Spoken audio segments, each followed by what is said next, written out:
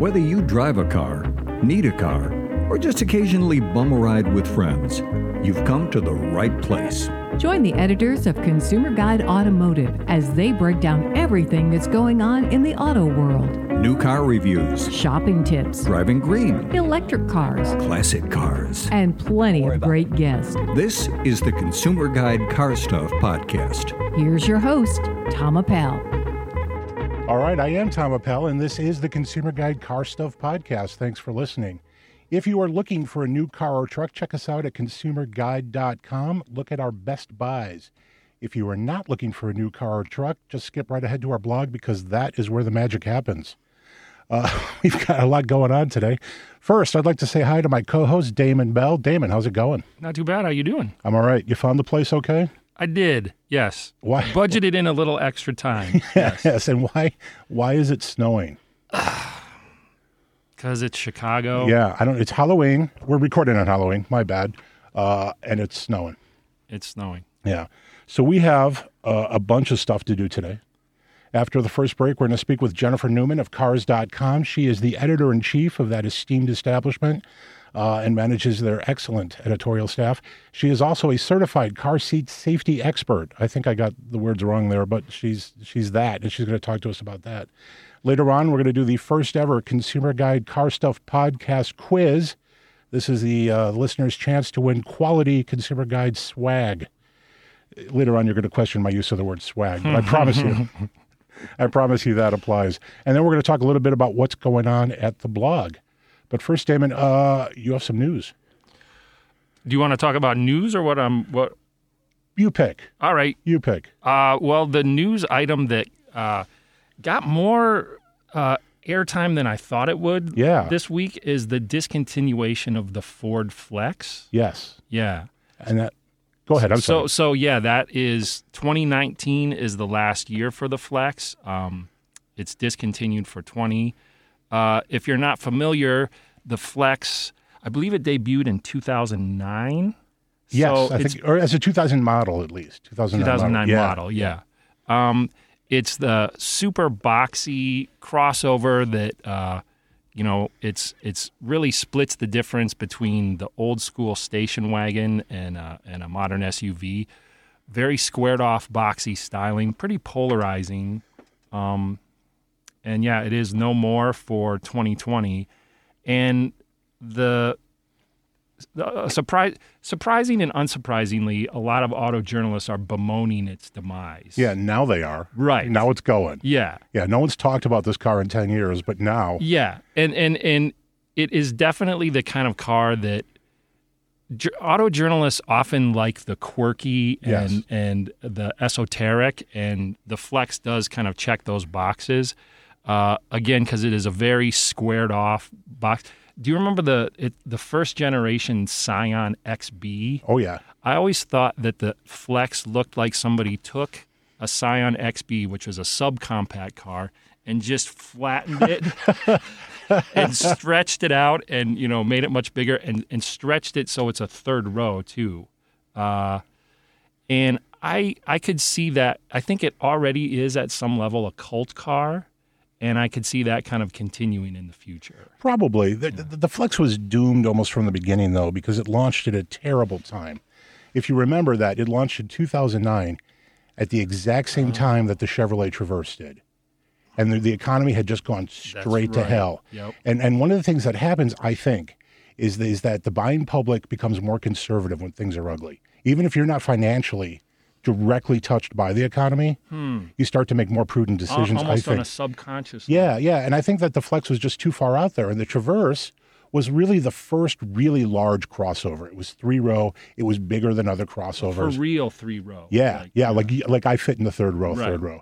And the thing about that was crazy was that right out of the chute, the Traverse outsold the Flex 3-1, and it never got better. Yeah. And then 2 years later, the first crossover Explorer launched for 2010. Right. And that was a real crossover. And promptly. Yeah, and then it was over. Right. Because I think if you were in the showroom, you're looking at both. There's Flex, there's the Explorer. You're like, I don't know. And the thing about the Flex, too, that was kind of cool, it had the different color roof, and I think that was just a little too quirky for the mainstream public. Yeah. And dealers started stocking single-tone cars, But I think by then it was too late. Yeah. And the buying public never forgives a car that doesn't sell well at first.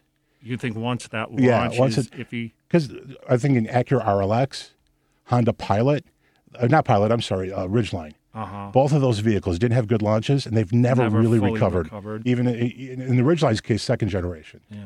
But the other thing that I had kind of forgotten about, the Flex, it was one of the first, if not the first, to it really was at the forefront of inaugurating Ford's EcoBoost engines. Yes, it was actually stupid fast with the EcoBoost. I believe it was 365 horsepower. So you had this family hauler that could haul, you know.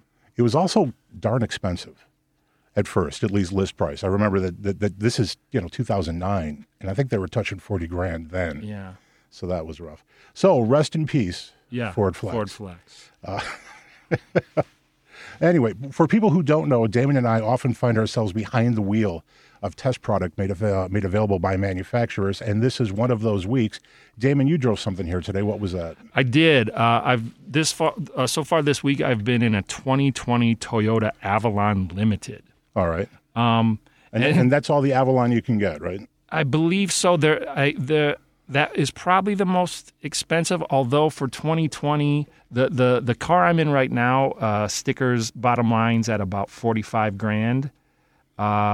It hasn't, the Avalon was redesigned for 2019, and so the regular trim levels don't really change much for 2020 because it was brand new, redesigned for last year, but it does get a sporty, performance-oriented TRD model this year, which hopefully we'll have one of those through our test fleet as well. Which seems completely off key off for the that wall. vehicle. Yeah. And it's funny, and kind of similar to what you were talking about with the launches, like Toyotas over time, especially the Camry, they have this reputation of plain vanilla milquetoast, the most boring appliance. Frankly, from where I'm standing, that hasn't been true for about 10 years. No, that is a lingering... At least relative to other mainstream sedans. And interestingly, both the Camry and the Avalon get TRD models this year. Neither one of them get a horsepower boost. It's the Camry TRD is the V6 engine, so that's kind of muscled up to start with. I believe that's like it's might even be close to 270 horsepower. I can't remember off the top of my head. And the Avalon is, similarly gutsy V6. So interesting that they're kind of taking that tack, and it's probably something we might see a little more of as SUVs kind of seem to be taking over. That there will be the people who still want sedans, the buyers that are still in that market, more likely will be the ones that want sharper handling and kind of sportier styling. And maybe, and in the case of the Avalon, which we call a large sedan, there's no competition left. Right. There's the Chrysler 300. It's kind of a dying category. Yeah, so Ford just killed the Taurus. Yep. Who knows what's next for the Dodge Charger and Chrysler 300? Those are kind of like, particularly the Charger is kind of the four-door true muscle car of the group. Yep. In fact, there's a Hellcat wide body that has up to 700 horsepower, just these, and beyond, I believe, because I think there's a red-eye version too. But those are kind of specialized vehicles to start with. But as it sits right now with the Avalon's redesigned for 2019, that really is the freshest vehicle in that large car category. And you wonder, is there going to be a new redesigned large sedan that takes its place, or is that market just going to totally evaporate within the next 5 years? I don't know. So? I think that market might just be Avalon in a couple of years. Yeah. It'll be the total of that market. Because, the American manufacturers, they don't seem to be hanging around that much longer. So as large as the Avalon is, and I love that vehicle for highway use, I fit in it really comfortably. You could put 4 adults in it. You, at 6'6", not so much. Not so much. Sometimes I do run into that issue as a extra tall gentleman. My head brushes the headliner, which is disappointing in a vehicle that is a large car. I mean, that's kind of its main selling point. Is it is that much bigger than a Camry, gives you that much more space. So it is a little disappointing that even a tall guy like myself, the headroom is a little bit lacking. Once I settle in, it's not a deal breaker. And again, I understand that I'm a very high percentile person, but my dad is now on the prowl for a car, and my mom and dad take long highway trips, and I really want them to buy an Avalon. But my dad is very hard to steer into any direction whatsoever, and he made clear his intentions to buy a car roughly now. So it's going to be a solid 18 months before we even visit a dealership. So is that just it gets backburnered, or does he deliberate that long? Anything could come up, and if he gets crabgrass, it's like I got to deal with this crabgrass thing before we start looking for cars. But, all right, I think we should take a break, and when we get back, we should talk to Jennifer Newman of Cars.com about stuff she knows about. Sounds great. All right. Think Theory Radio. Welcome my first academic scholar in the graffiti realm, Caitlin Francis Bruce, author of Painting Publics. Graffiti writers have been masters of style, and also it's a culture of fame, even before people kind of let their faces be visible. So, I mean, they're doing that pre-internet. It circulated through things like Wild Style and Style Wars, but also young people that would travel. Think Theory Radio with Damian Perdue. Saturdays at 6 p.m. on WCPT 820. This is Morgan Freeman, executive producer of the documentary film The C Word, and I'm here to tell you that defeating cancer takes breakthroughs. A breakthrough is the start of something extraordinary. To be breakthrough is to be brave. Many small breakthroughs can lead inevitably to a big breakthrough, the kinds of breakthroughs that advance the fight against cancer, the ones that save lives by the millions. You are the breakthrough. You, the patients taking part in clinical trials. You, the scientists doing next-level research to beat cancer. You, the doctors and nurses who tirelessly care for everyone along the way. Let's be the breakthrough. To learn about screenings and clinical trials that may be right for you, go to standuptocancer.org/breakthrough. Stand Up to Cancer is a program of the Entertainment Industry Foundation. Please talk to your healthcare provider about appropriate screenings and clinical trials that may be right for you. Hey, I'm Tom, host of the Consumer Guide Car Stuff podcast. Join us Sundays at 1 p.m. as the editors of Consumer Guide Automotive look at what matters most to people who own, love, or simply have to live with automobiles. Listen in for the latest news, great guests, expert analysis, and occasionally irreverent takes on what's happening in the auto world. We'll try and entertain you and maybe even save you a little money. That's the Consumer Guide Car Stuff podcast, Sundays at 1 p.m. right here on WCPT AM 820. Santita Jackson. The president, what did he say? I think that crooked Hillary should enter the race to try and steal it away from uber-left Elizabeth Warren. And she said, don't tempt me. Do your job. Those Clintons do not lie down. They don't. They don't take a rest. They don't stop. And it's hard to lead. And I said, whoa. I think she's trying to let us know something. The Santita Jackson Show. Weekday mornings at 6 on WCPT 820.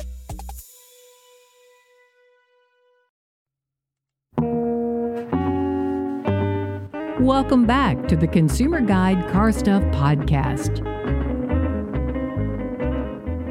All right, we are back. I am Tom, host of the Consumer Guide Car Stuff podcast. I'm here with co-host Damon Bell, and our special guest today is Jennifer Newman of Cars.com. She is editor-in-chief of that esteemed organization. Yes, thank you. You guys are the good stuff. Thank you. But thank you for being here. Oh, it's my pleasure. Tell me quickly what you do there and what Cars.com is. Cars.com is a website where we connect shoppers and dealers. So dealers will list their inventory, the cars that they have for sale, and we help shoppers find their way to that inventory. In the editorial department, we do that through providing in-depth reviews. We write different articles about these cars and also videos as well.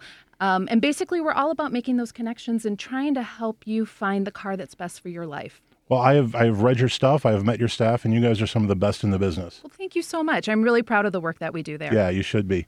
So you are and I have the name here someplace, and I keep losing it, but you are a certified I am certified. So I'm a certified car seat technician. Another way to say that is child passenger safety technician. What that mouthful really means is that I've gone through 40 hours of training on car seats and the latch system, which is those little anchors inside the back seat of your car that you probably don't know what to do with. And basically, I know all too well. You know, but basically it's all about making car seat installation easier, and we want it to be right so it's safe. You know, the most important thing is making sure that your kids are safe in those car seats. So here's the thing, and maybe you can clear something up for me. My daughter is 19 years old now. Mm-hmm. When she was little, what I used to do is put Velcro on her diaper and affix her to the rear parcel shelf. I hear now that not only was that not safe, it may have been illegal. She could have, hurt you should she have wiggled free in a crash. Was it the industrial strength Velcro? No, it was good stuff. I'm not cheap. Okay. It was good stuff. I'm careful. Was it weight rated for? No, I don't know. Could it have held more than the diaper could have? See, you're asking hard questions. Okay. I don't know any of this. Yeah, I will say that today, I think today's parents certainly know kids are in car seats for so much longer than they used to be, even when my kids were young, which, my kids have been out of car seats. One of them for only a couple of years. The other is 17, so quite a few years at this point. And learning to drive. And learning to drive, that which is a whole nother conversation. To learning to drive. Yeah, exactly. But, car seats are going to be, as a parent, they're going to be part of your life for easily 10 years, if not more. Yeah. So there's a lot to know and learn. And if, as you mentioned, like it seems to always be changing. Yes. Yes. Like what was true 2, 4, 5 years ago is no longer the case. Well, correct. I think as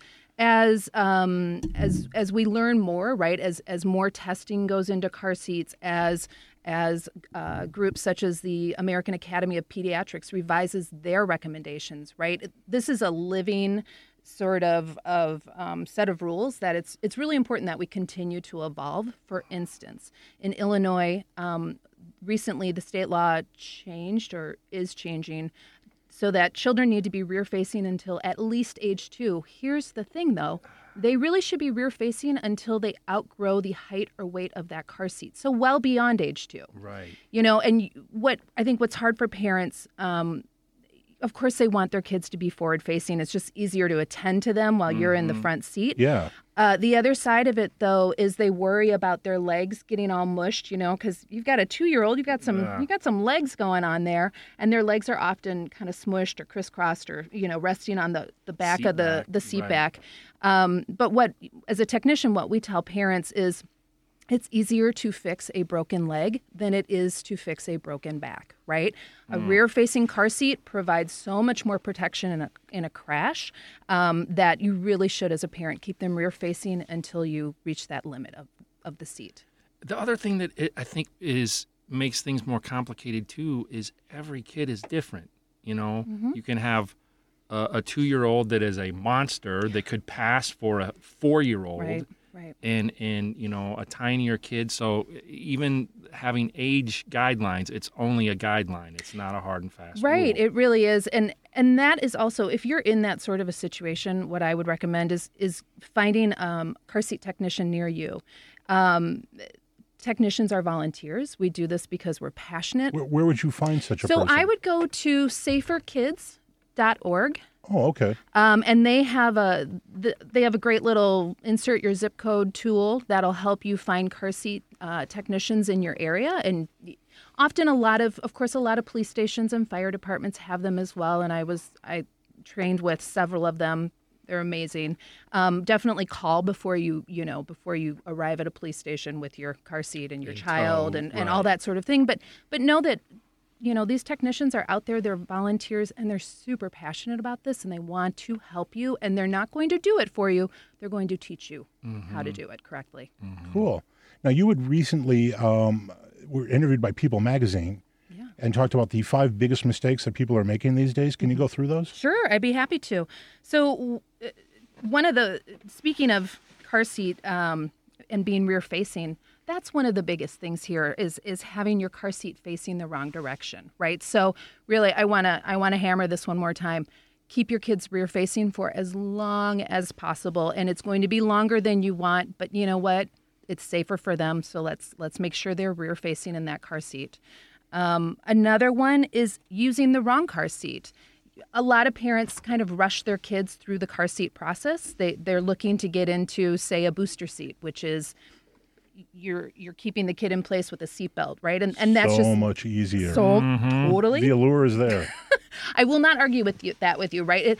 It's so much easier. But if your child is not, if they're not big enough to sit properly in that seat, or if they're not sort of mature enough to not mess with the seatbelt and unbuckle it while you're hurtling down the highway, they shouldn't be in that seat, right? So each car seat has a height and weight limit that'll tell you when your child has outgrown it, and that's what should be your guide before you move them into the next car seat. And I assume if you're shopping for car seats, say online, that information is front and forward.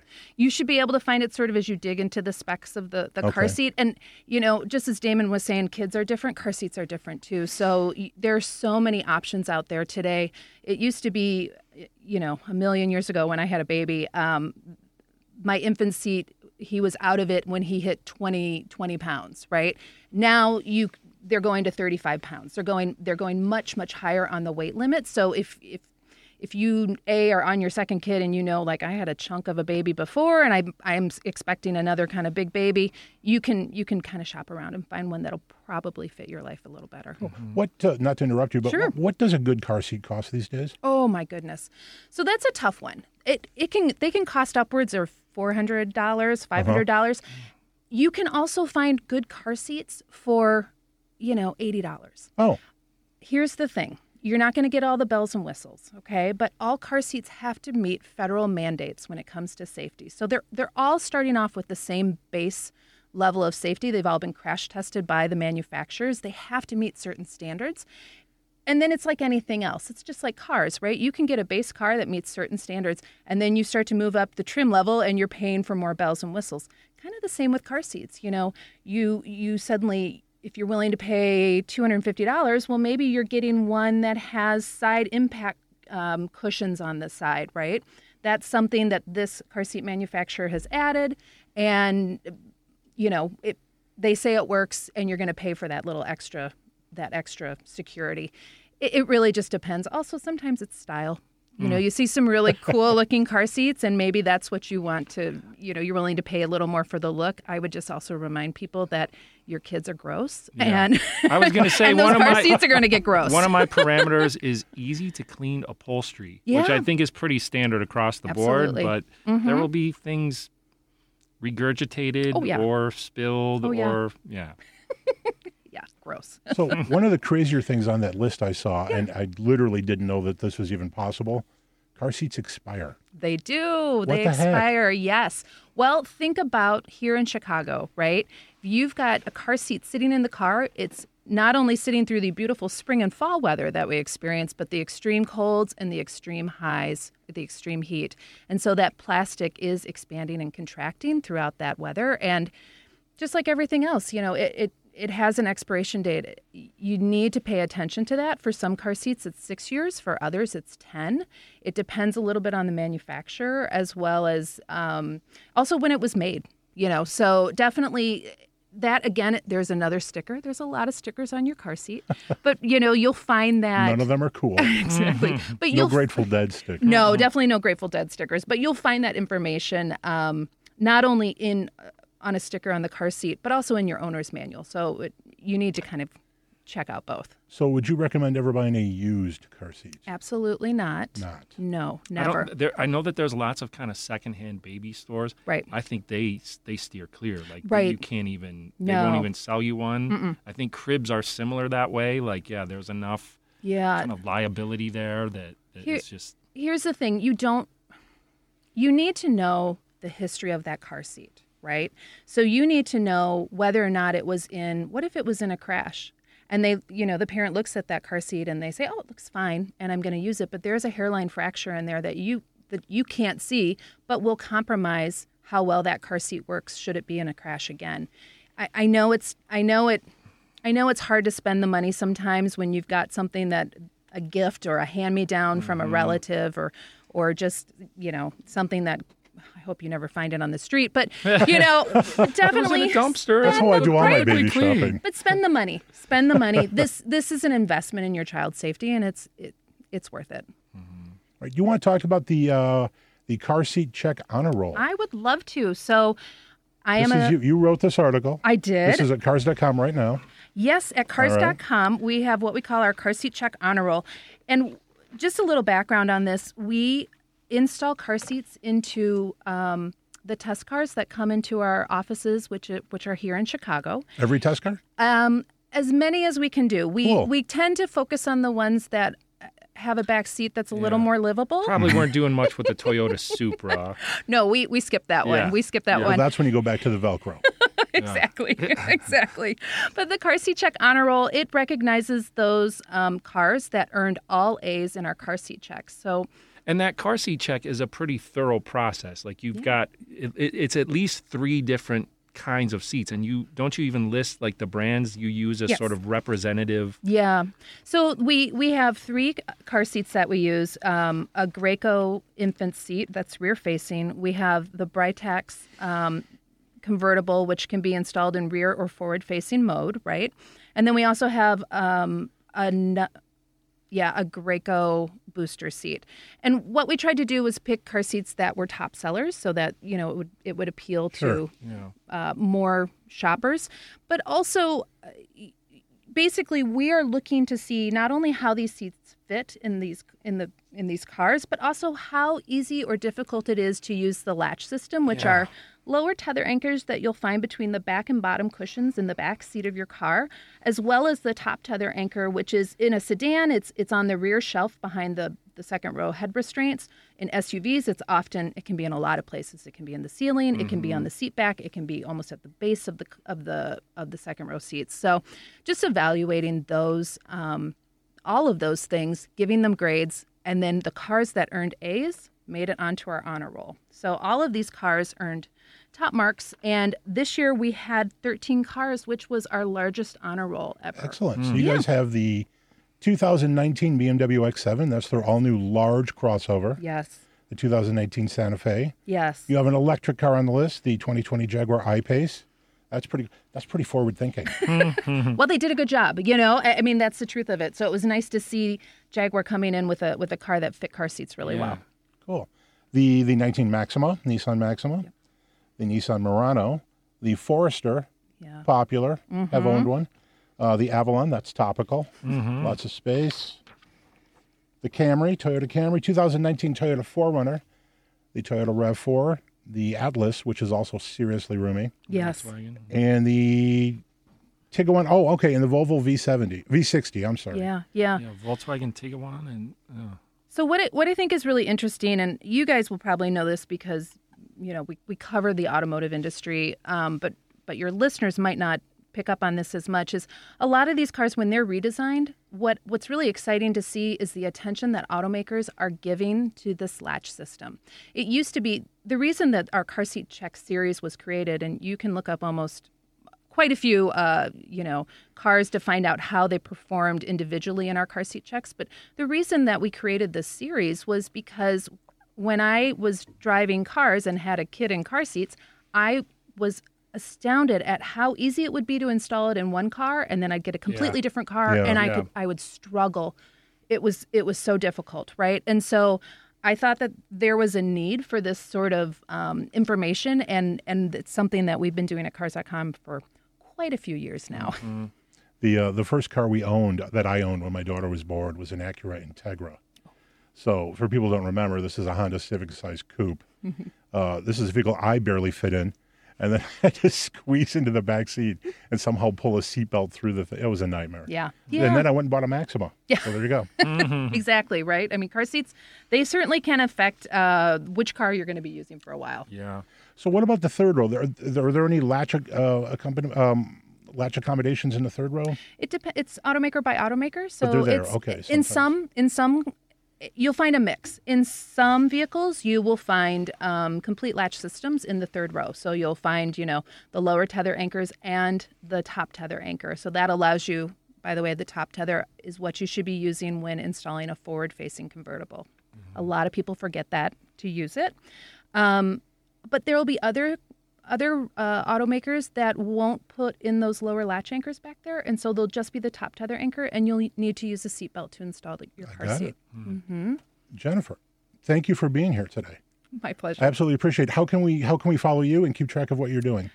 Check us out on Twitter at cars.com, and you'll find us there, and we're also on Instagram, of course, and Facebook. All right. If you can, please stick around because we're going to talk about more stuff a little bit later. I'd love to. All right. We're going to go to a break, and then we're going to talk about the first ever Car Stuff Power Quiz.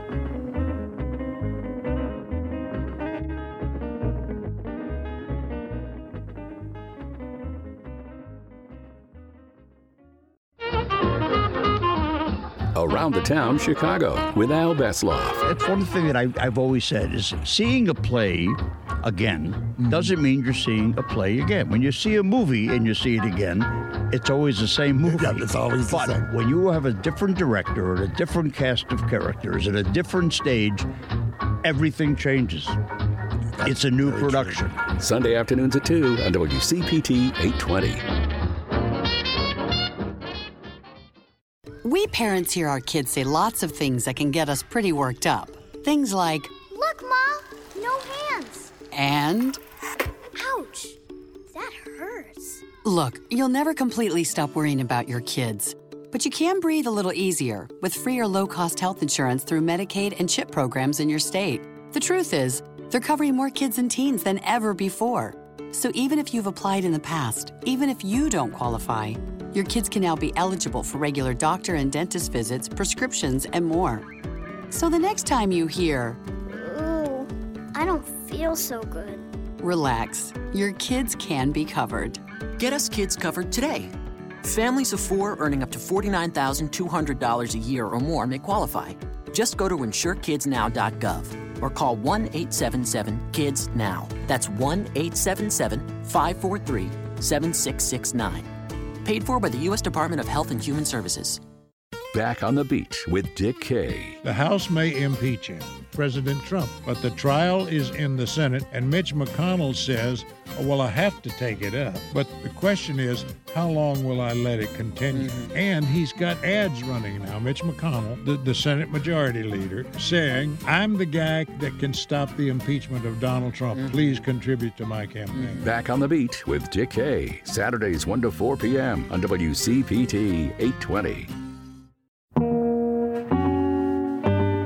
Welcome back to the Consumer Guide Car Stuff Podcast. All right, we're back. And let's talk a little bit about this week's Consumer Guide Car Stuff Power Quiz question. This one's a good one. I like it. This is your chance to win quality Consumer Guide swag. Again, I'm using the word swag loosely. Let me just point out that Tom is diabolical when it comes to automotive trivia. So just... yeah, that should be all mentioned. Right. This is a good question. So we'll talk about the swag first. You are playing for a copy of Fast Forward. That's a 144-page hardcover publication by the editors of Consumer Guide. It is a photo-packed compendium of classic concept cars. It's a good-looking book. It'll look good on your desk or coffee table. Here's the question. You have to be the 10th person to go to our website, go to Contact Us, and give us this answer. I need to know the name of 4 discontinued Honda models since 1970. I'd like to note that the passport and the inside are back in use, so they don't count. If you think this sounds easy, it is not.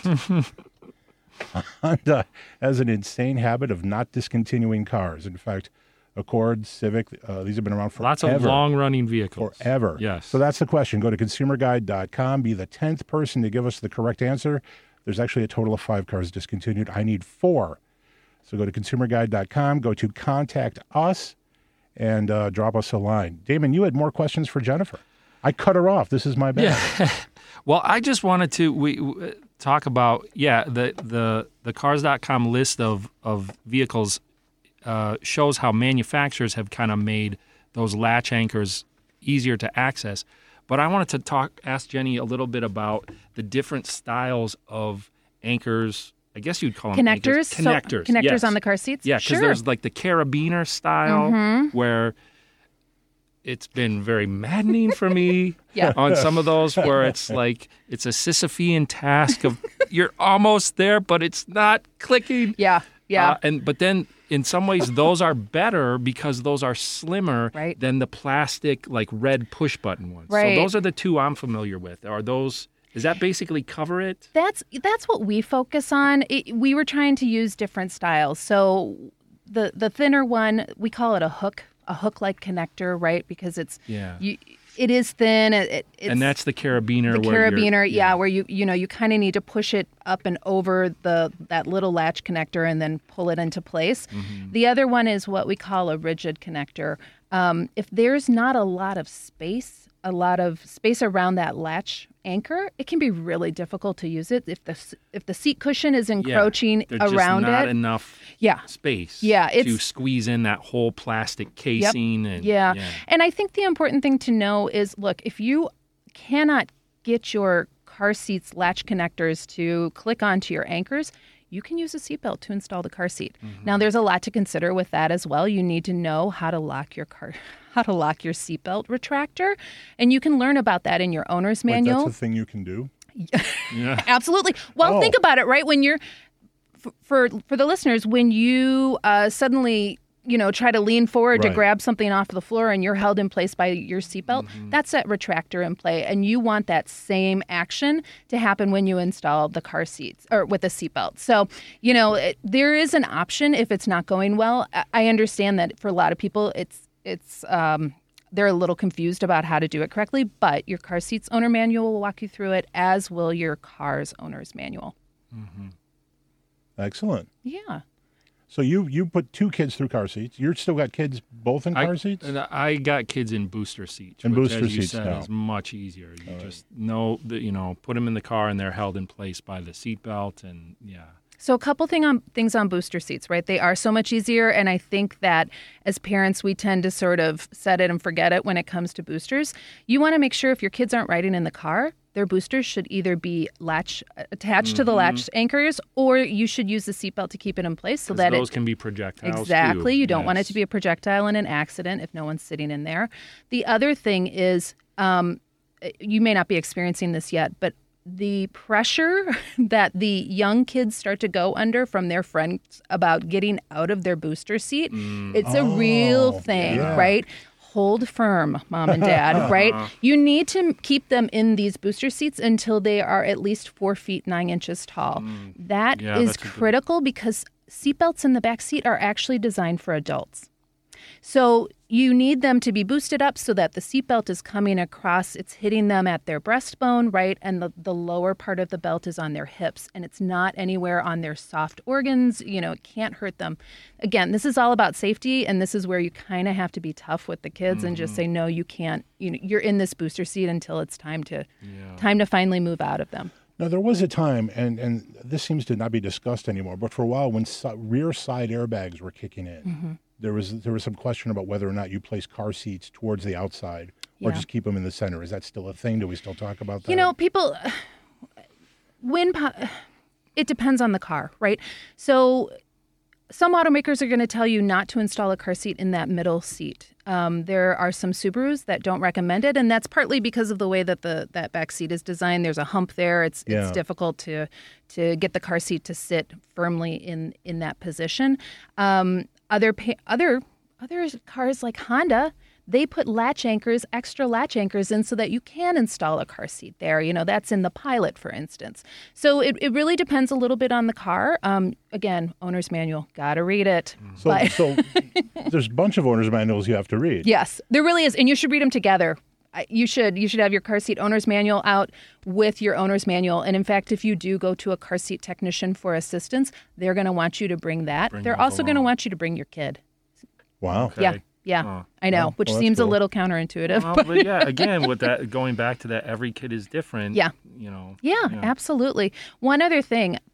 So you've got kids in boosters, and I'm telling you to keep them in boosters for as long as possible, right? I will say my oldest is 8. Yeah.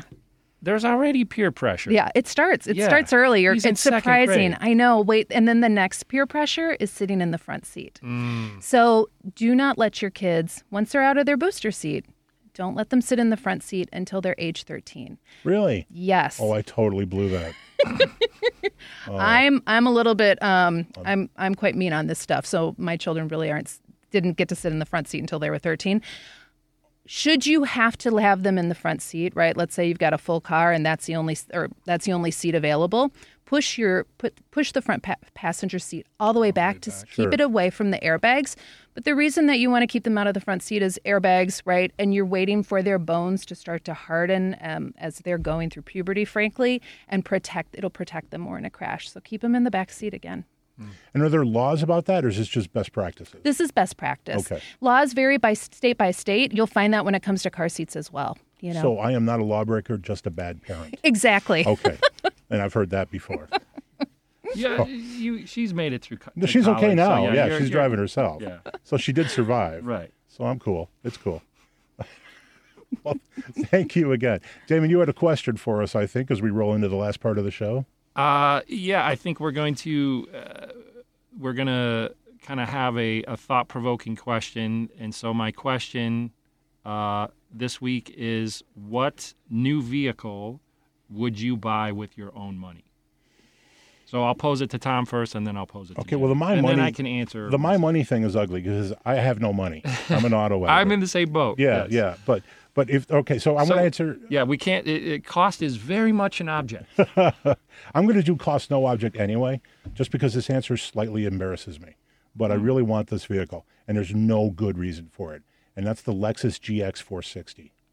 That is Lexus's body-on-frame, old-school SUV, mid-size crossover, or mid-size SUV. Yes. I should not call it a crossover. Definitely not a crossover. And it is not especially fuel efficient, and it is not especially practical if you need to park it or garage it, but I love this vehicle. It is roomy. The interior is like man cave cool. And I have this thing that if I were a rich, reclusive author living in Vermont, that would be my vehicle. And I would have a gravel driveway that was a mile long, and I could always get to my place because I have a GX 460. It sort of feels too like a Land Cruiser, though, and yeah, but tidier. It's tidier. But the very traditional engineering, but those things are bulletproof. Will probably survive a zombie apocalypse should one come about. And if I'm in Vermont, it probably will. Yeah. Yeah. But the thing about that, too, and you mentioned that, the bulletproof part is there's something about those vehicles. They feel like they were made by artisan craftsmen in a garage over a period of 10 years. They just feel stout and durable. Mm-hmm.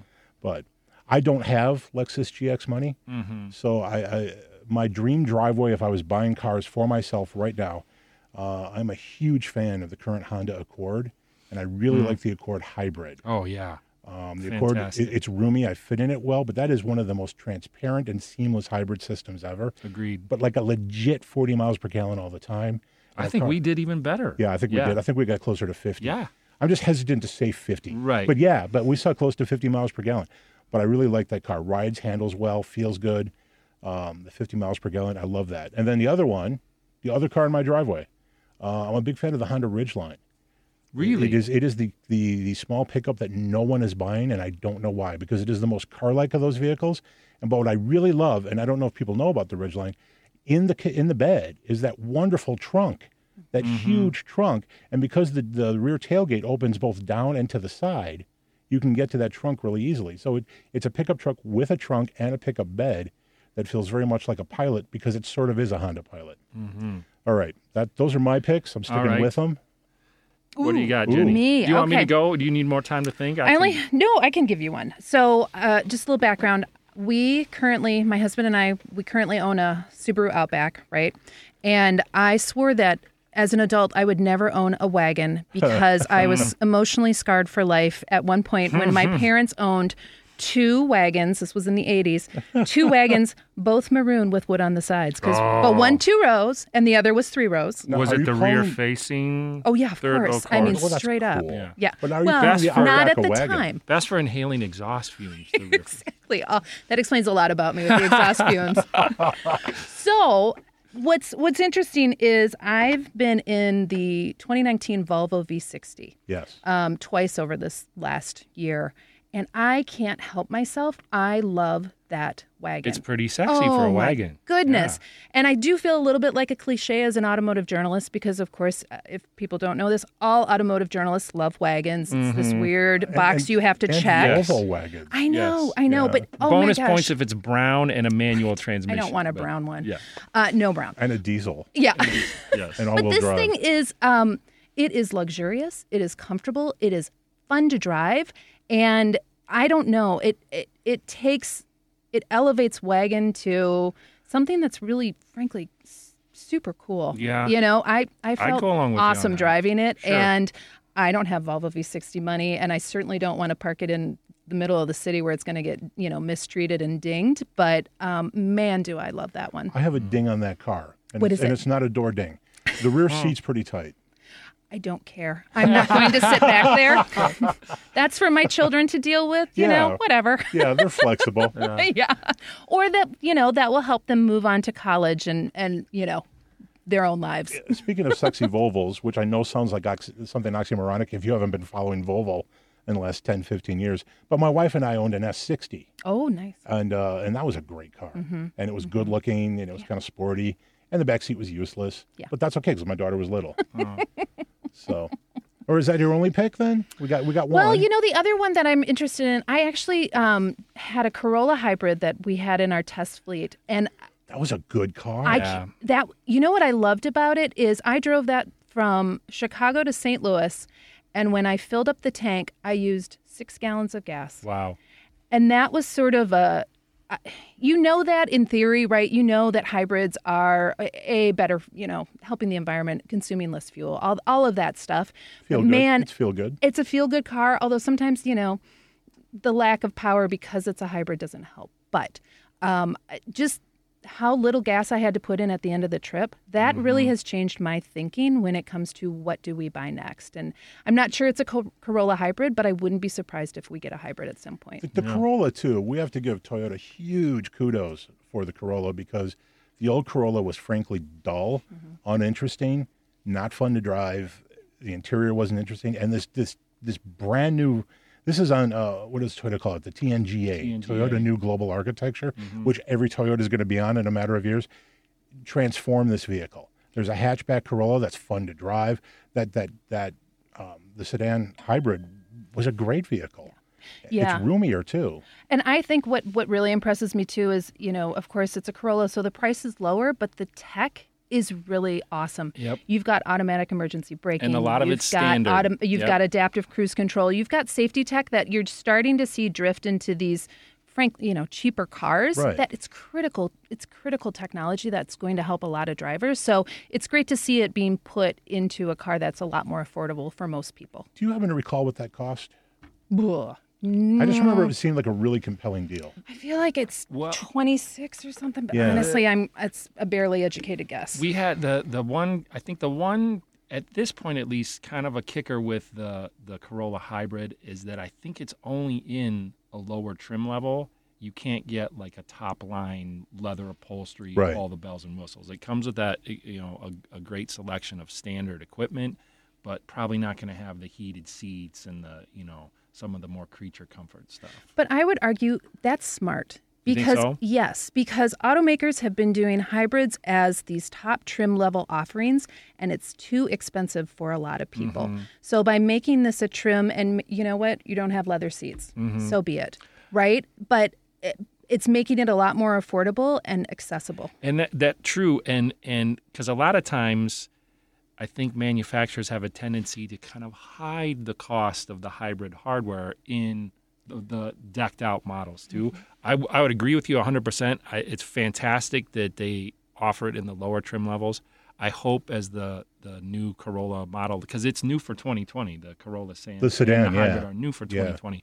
Maybe for 2021 they'll continue that base trim level hybrid, but maybe throw in a ritzier one as well. All right, Damon, you're up. All right. I think my choices, one of them I've already missed the window on because it's dropped for 2020, and that is it's a subcompact hatchback. Which makes perfect sense for a guy who's 6'6". Again, Don't the exterior size. I fit in some subcompact vehicles better than I fit into some large SUVs. Believe it or not, it's the Ford Fiesta ST. Yeah, which is the hot rod version, manual only. I kind of made a half-hearted effort to talk my wife into, see, it's got 4 doors. We can put kids. It gets, at least 30 miles per gallon, but nothing doing. So I've kind of missed my window because that vehicle is dropped along with the whole Fiesta line for 2020. I've learned something important. A half-hearted effort will not get you a car approved by your wife. Not a car that you don't need. Yes. Yeah, because I've been trying now for something like 25 years. Yeah. I don't have a CJ7 yet. Just saying. Yes. Yeah. So, yeah, that would be the one. But again, that at this point, unless there's a new one still sitting on a dealer's lot somewhere, you'd have to go to the used market for that. Failing that, I would go with a similar line of thinking, the Volkswagen GTI, Golf GTI. Yeah. And try to, I would want a stick shift in that as well. So what about cost no object, Jennifer? Oh, boy. Or reasonable cost no object. Let's keep it under 100 grand. Well, that takes some of the fun out of it, right? All right, then go. Break the ceiling. So I recently was in the Lexus LC500. Oh. I can't help myself. I kind of just love it. If nothing else, it was this beautiful sunshine yellow color, and it had people stopping on the street, pointing at this car and taking their phones out and taking photos.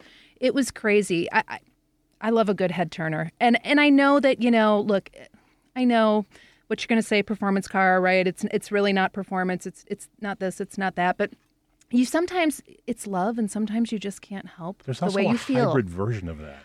Yeah, but I'm not sure. I actually prefer the gas version better. There's a hybrid version of that, and who cares? A little bit. Here's the thing about the LC500 that appeals to me, and I've seen them on the road now. This is like the Ferrari for the smart guy. Because you're not buying a $300,000 or $400,000 car that's going to depreciate 30% in a year. It's a Lexus. It's going to hold most of its value for 3 years. You're not going to have to pay crazy maintenance on it, but it looks like a Ferrari. It's beautiful. Yeah, it's a great looking car. And the interior, again, I fit in it. This is always a huge thing for me. Sure. I like fitting in the vehicles I'm driving. But you fit in it too, right? Yeah, not too bad. Yep. Nobody could sit behind me, but I fit in the driver's seat. Yeah, I've tried to sit behind you. That doesn't go well. Do you have another cost no object? Actually, I mean, this is speaking of like love of cars. This one is discontinued or it's going away. Audi TT. That is the car. I know exactly where I was when That's going away. I know, and it breaks my heart. So I need to go buy one, of course. Speaking of talking, spouses into allowing car purchases. But I remember exactly where I was the first time I saw it. I was in Boston, and I fell in love in an instant. And it's a great design. Yeah. One of a it's so kind beautiful. Design too. Really. Beautiful. Nothing else looks like it. Yeah. Damon, we are running out of time, but do you have a cost no object? I will mention just quickly because it just posted on our Daily Drive website this week. The 2020 Ford Mustang Shelby GT500. Yeah. Because who doesn't need 760 horsepower? No one doesn't need that. No one doesn't need that. Our editor Rick Cotta was on that press event, and that's one of our latest reviews. But that would be my choice. All right, that's a good one. Do I have a cost no object? I guess so. I'm going with that Lexus again. Okay. Lexus GX 460. And I'm going to go with Jennifer. The LC would be, if I had a 5-car rich guy garage, but I was kind of responsible, that might be the car I go with. All right, we are out of time. Jennifer Newman, thank you for being here. How can we keep track of what you're doing?